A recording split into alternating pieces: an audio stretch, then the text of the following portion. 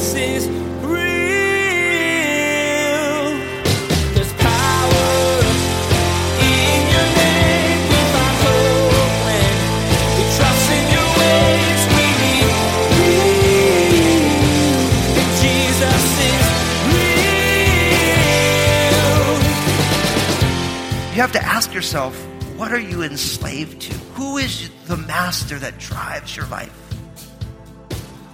See, whatever it is that you can't live without, that you, when you don't have it, you get really aggressive about that, it shows you into whom you serve. And Bob Dylan, that great American theologian, said everybody serves somebody. And it's true, isn't it? It's easy to get sucked into binging a whole season of a show when the episodes automatically come on one after the other. Because let's be honest, once that new episode starts, it's much harder to turn it off. Today, Pastor Daniel shares that it's also easy to get sucked back into old life habits, into the bondage you lived with before Jesus set you free. He explains that you live your life for someone or something. So, who or what are you serving today?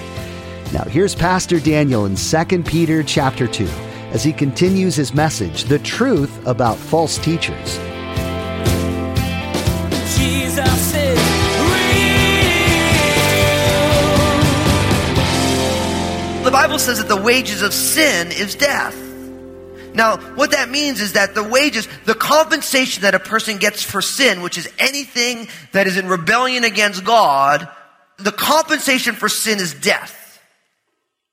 So, if a person sins, let alone has a sin nature that is bent on sin, the compensation for that is death.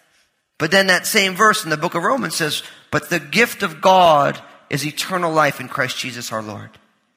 And that is why we here at Crossroads and any Christian church that is truly a Christian church believes that a person needs to put their faith and trust in Jesus in order to be redeemed. Why? Because all have sinned and fallen short of the glory of God. There's not a human being except Jesus Christ himself who has not made mistakes. That's one way to say it. Has not transgressed against the perfect law of God.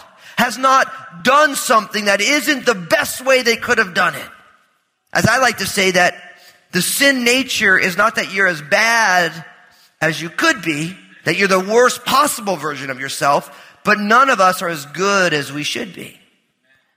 That it's not like you always do the most horrific thing you can do, but you actually don't always do the best thing that you can do. And in every way that you and I do not do the best that we can do, that is, the Bible calls us sin. And what's the compensation for sin? What's the wages of sin? Death. But for somebody who deserves the compensation of death for living in rebellion against God, the gift of God in Christ is eternal life. It's forgiveness. And each one of us has this opportunity in front of us. Will you allow God to forgive you? Jesus has already finished the work. But what you have here is that these false teachers, instead of teaching the righteousness of Jesus, this good news, this amazing reality of what it means to be in Christ, they're teaching the way of unrighteousness. And what he says, they will receive the wages of unrighteousness. They will receive the compensation for what they're doing. But notice, now we start to see their lifestyle a little bit. And their lifestyle is bad. They carouse in the daytime. They count it pleasure. They're reveling in the daytime. What should be hidden under darkness of night is now done in the daytime. They are spots and blemishes. Now let me ask you ladies, how many of you love spots and blemishes? I don't think I've ever seen a skincare product commercial that didn't have the phrase spots and blemishes in it. You know? As I see all these pictures, you know, because everyone's got like their home-based business where they use you to make money, right? And they have all these pictures, and the first picture, everyone looks all, you know, decrepit, and then 6 months later on this special cream, now look at this, they're like a model, you know? Why? Because those spots and blemishes are bad. It ruins a clear complexion, and straight up, he's like, look, these false teachers are spots and blemishes.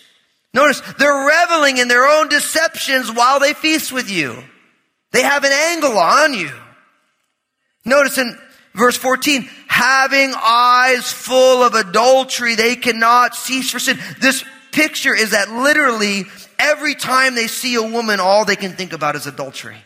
They're bent on rebellion, on this sinful lifestyle. Notice, and they entice unstable souls. They have been trained in covetous practices. That idea of the unstable soul, that's a soul without faith. That's what James uses. But when someone doesn't have faith, they're like a boat being tossed about by the winds. Every wind of doctrine, they get all thrown around. And what I love about what God has done is He's given us His truth in the Word of God from Genesis to Revelation. That when you trust in the Word of God, you'll hear all these things, but you're not like a boat on a wave. You are anchored in the Word, and waves come, but you, because you are anchored, you just can roll with it because you're not going to get picked off.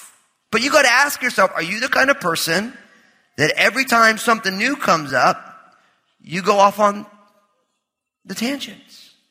That's why I think it's such a gift that we've been raised in this generation with the Word of God.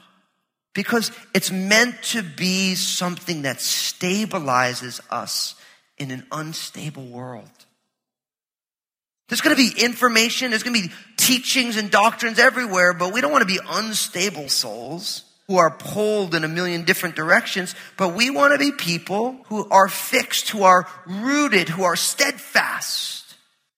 To explain these false teachers in verse 15, he says, they have forsaken the right way and they have gone astray, following the way of Balaam, the son of Beor, who loved the wages of unrighteousness, but he was rebuked for his iniquity. A dumb donkey speaking with a man's voice restrained the madness of the prophet. He brings up the idea of Balaam. This comes from Numbers chapter 22, if you want to read it in your own time. This man, Balaam, was a prophet, and he was hired by a king to come and curse the children of Israel. But God said to him, he said, I can only come if the Lord tells me to go. And the Lord said, don't go. So he said, I can't go. And then the king came back with more money and more riches. And Balaam said, okay, I can only go if the Lord tells me to go. But the Lord already told him not to go. But he really wanted the riches. And so he said, okay, if the Lord tells me to go, and the Lord said go. And then he was on the way. The angel of the Lord was there to kill him. It's a very strange story. And Balaam's donkey wouldn't go forward because although the prophet couldn't see the angel, the donkey did. And the donkey was pressing Balaam against the wall. And Balaam got mad. He started to hit the donkey. And then the donkey started to speak to him in human language. And so, now we could talk about something like, well, that's why I don't believe the Bible. Listen, if you don't believe in talking animals, just go on YouTube. I love this. I can't believe the Bible. It's like, it's mythology. How could an animal talk? I'm like, just go to YouTube, bro. Put in talking animal. It's amazing the things animals say. And listen, but if there is a God, and there is, and if God has control over everything, which He does, and if God wants a human voice to come out of an animal, guess what? It's going to happen.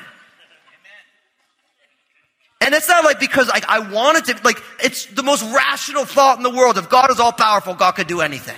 So I notice there's some of you are skeptical. Every reason you can find not to believe the Bible, you do, except the thing is you're not actually wanting truth. You just want to trust your skepticism. And I know this real well because I did this for years of my life. I could have argued anybody out of believing in the Bible because I didn't want to believe it. I didn't want to be held accountable by God. I wanted to do what I wanted to do. I didn't want all these things. And so I had all the reasons why until I realized that it was all just an elaborate hoax. It was all just me wanting not to have to change. I just want to have to be different. So I have no problem as a educated, rational person to believe that this donkey could talk to this prophet. Because I believe it's possible. And you may say, well, their trainers train them how to say. So their mouths can vocalize. That's fine, right?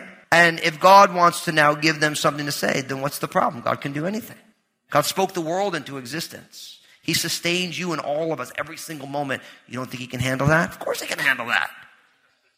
But what we learn here is that Balaam is an example of these false teachers because what we learn here is that what Balaam really wanted was he wanted the money.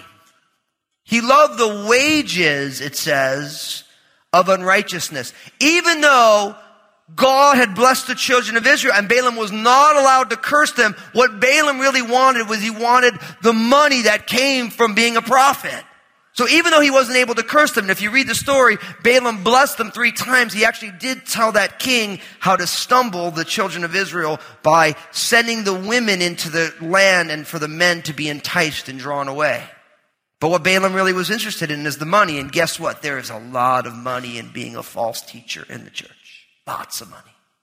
And if you don't believe me, just do a search of the richest pastors in America.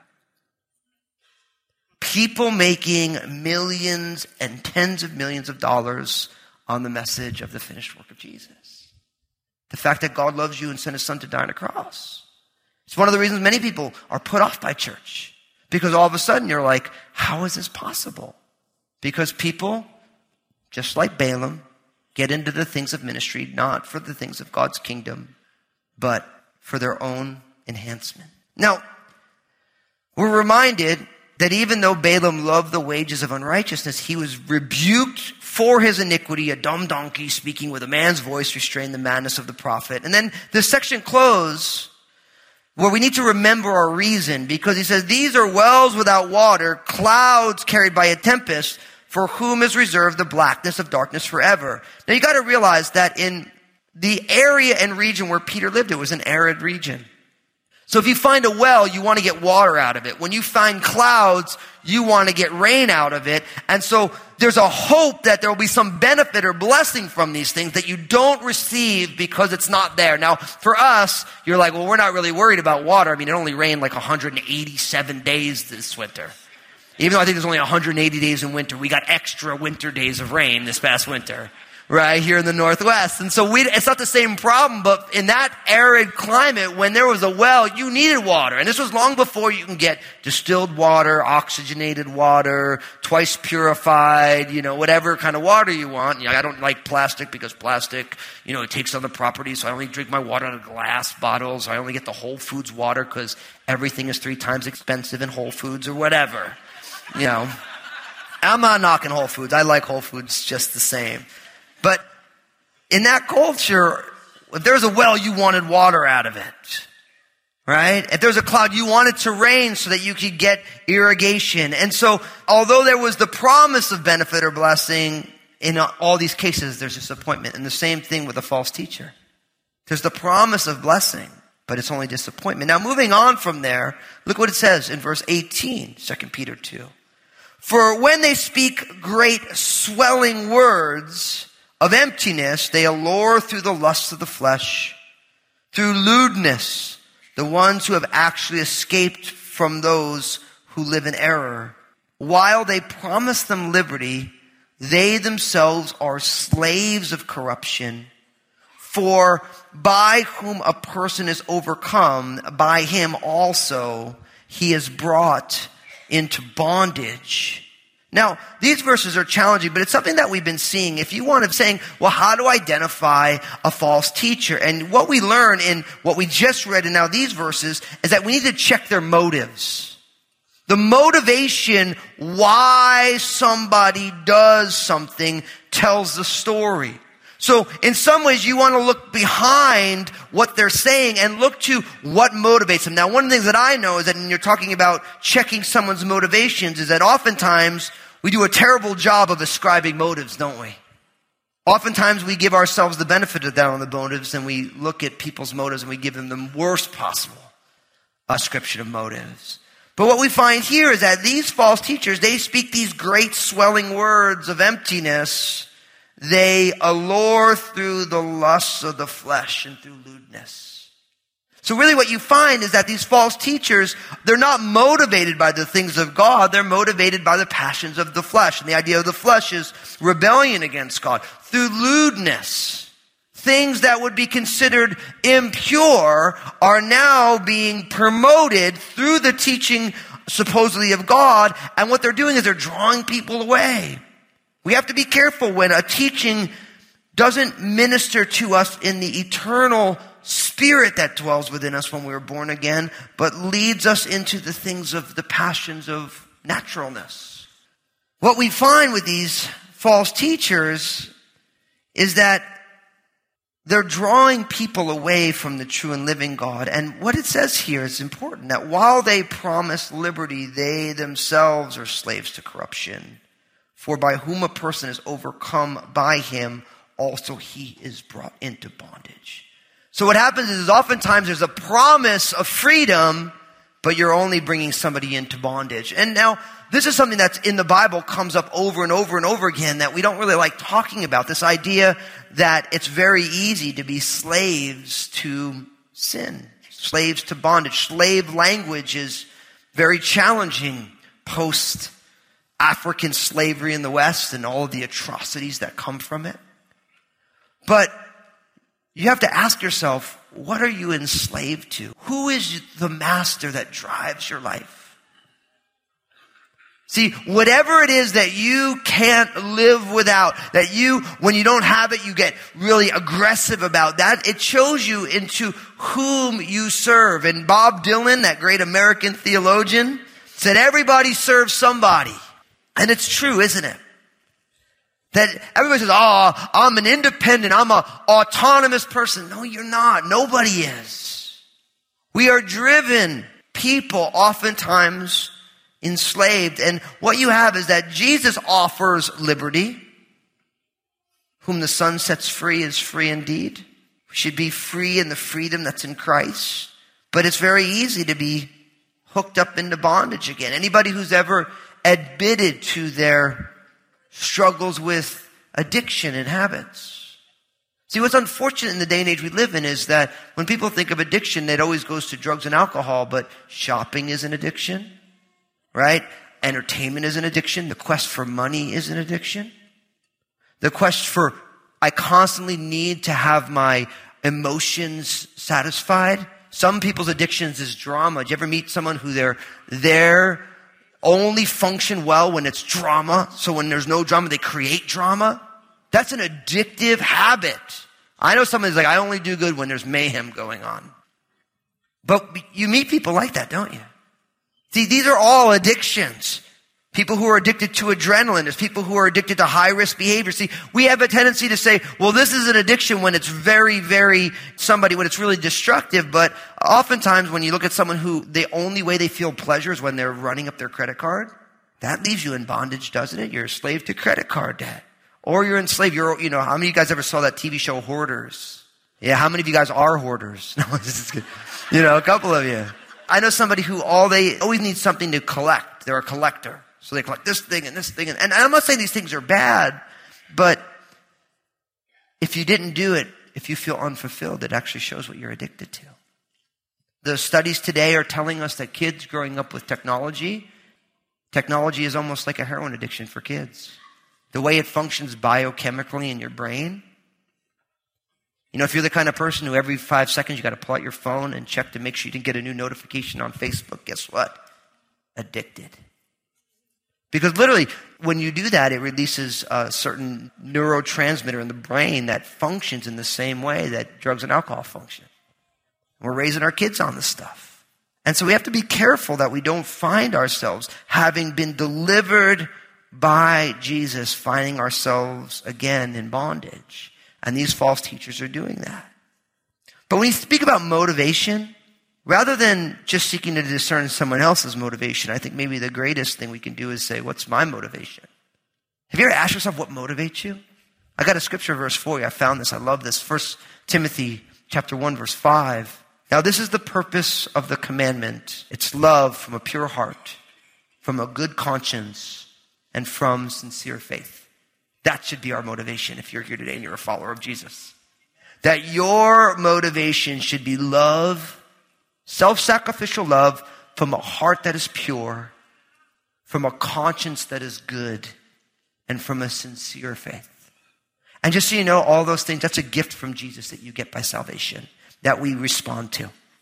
See, if you put your faith and trust in Jesus and you've received that gift of God that is eternal life in Christ Jesus, now because Jesus loves and God is love, now all of a sudden, now we love from a heart of purity. Not love where we're wanting to receive. We love because God has loved and loved us, and then we love other people. Not only that, from a good conscience, because our conscience, although in our rebellion was seared as like a hot iron, as the Apostle Paul speaks about, but now our conscience has been purified. The way that we live our lives mentally before God has been cleansed, and now we have a good conscience because we're not violating our conscience in how we live, and from a sincere faith, because whatever is not done from faith is sin.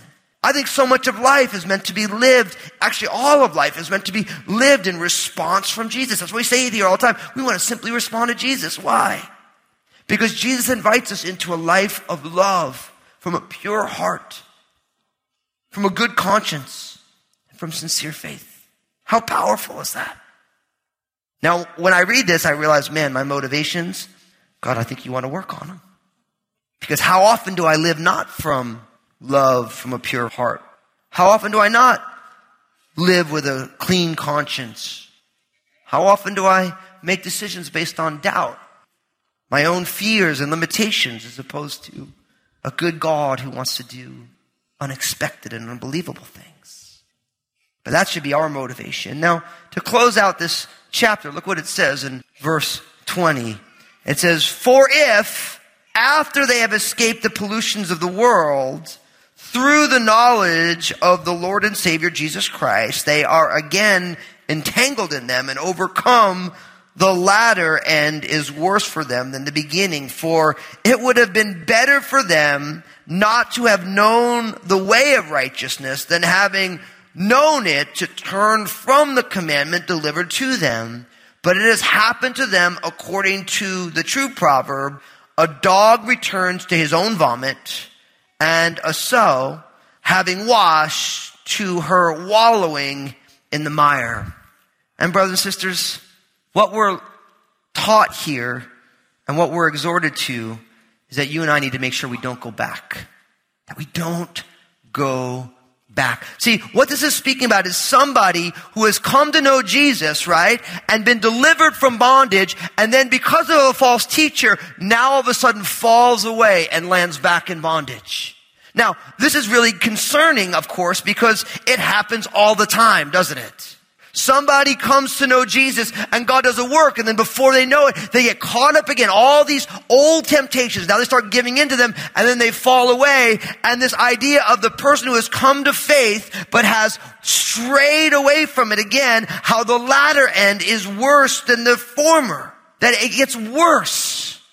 Now, the theology of how all this works is very challenging, because you see it in the scriptures, and there's other scriptures that you can pull from the book of Hebrews and different places, and churches argue, well, did somebody, I thought no one could snatch them out of their hand, and then people start to say, well, were they really saved, or they were saved, but they walked away from their faith, and people argue about these things, and I don't want to bore you with all the arguments. I think the key for us is don't go back. Does that make sense? It's like the theology of when someone comes to know Jesus and walks with Jesus and then gets drawn away by false teaching or whatever, and they end up somewhere that they don't want to be, what we realize is that we need to make sure that we abide in Christ. Jesus is real. The failure rate of New Year's resolutions proves that it can be hard to change your habits long term. It doesn't take much for you to slip back into the old way of doing things. Well, today, Pastor Daniel implored you to guard against this in your spiritual life. Jesus came to set you free from bondage. He wants you to live in the peace and freedom that He died to give you. So be alert and make your home in Christ. He'll help you stay on the right path. Everyone needs a little encouragement to get through their day, and we have a way to provide that for you. Pastor Daniel has some excellent advice, truth, and love to share in his 2-minute messages available on Facebook, Instagram, and Twitter. Just go to JesusIsRealRadio.com and click on the social media links to find them. You won't be disappointed, and your day just might get a little brighter. Hey everybody, this is Pastor Daniel Fusco from Jesus is Real Radio. I'm so excited about what Jesus is doing through this ministry to change lives and restore His people. Would you consider partnering with us as we continue to share the message of Jesus here on Jesus is Real Radio? You can find out more and donate securely online at JesusIsRealRadio.com. Thank you for prayerfully considering this. There's something for everyone to consider in Pastor Daniel's next teaching. No matter if you already know Jesus or just checking Christianity out or want nothing to do with God, you're invited to explore some foundational principles that are true for everyone. Among these is the reality that people are made for love. We want to love and to be loved. So why is this one of the most painful areas of life? Come back next time to find out. Well, that's all the time we have for today's broadcast. On behalf of Pastor Daniel and the entire production team, we invite you to join us again for the next edition of Jesus is Real Radio.